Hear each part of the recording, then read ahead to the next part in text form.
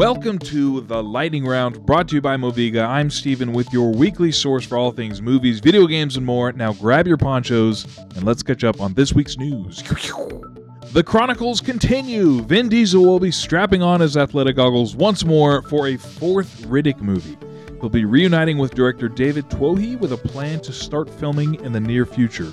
Never seen those movies, but I did see The Pacifier. Everyone's favorite purple talking, dancing, singing children's dinosaur is back. Mattel plans to reboot Barney with a new film and animated series. I was always more of a Bear in the Big Blue House kind of guy, so I'm kind of keeping my fingers crossed for that. According to Kevin Feige, writers at Marvel have a story for a fourth Spider-Man movie with Tom Holland starring. All he would say is that writers are starting to flesh things out and that they have big ideas. Hopefully one of those big ideas is more swinging in New York, because that was severely lacking in the first three movies, IMHO. Ant-Man 3 is currently the second MCU film with a rotten score on Rotten Tomatoes, narrowly beating The Eternals. I myself have not seen it yet, but the general consensus I've heard is that it's just okay. Ant-Man is one of my favorite MCU characters, so this is a little disappointing.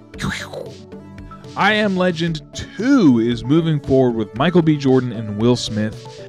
No spoilers, but in order for this plan to really work, they're treating the DVD's alternate ending as canon, which is not done very often. In my opinion, that ending was far superior to the theatrical ending, so that works for me. A live-action How to Train Your Dragon movie is set to release in 2025 with the original director Dean DeBlois returning.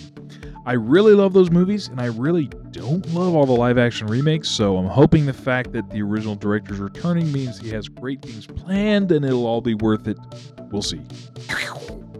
Speaking of live-action remakes, Lilo and Stitch is next up to hit the big screen with real people and real aliens.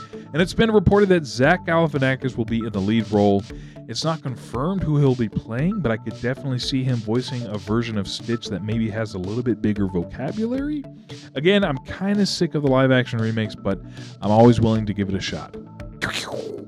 Well, it looks like the storm has passed. Be sure to check out the Moviga podcast on Spotify, Apple Podcasts, or anywhere you listen to that sort of thing, where we're talking all things movies, video games, and more. I'm Steven, and thanks again for joining me this week for The Lightning Round.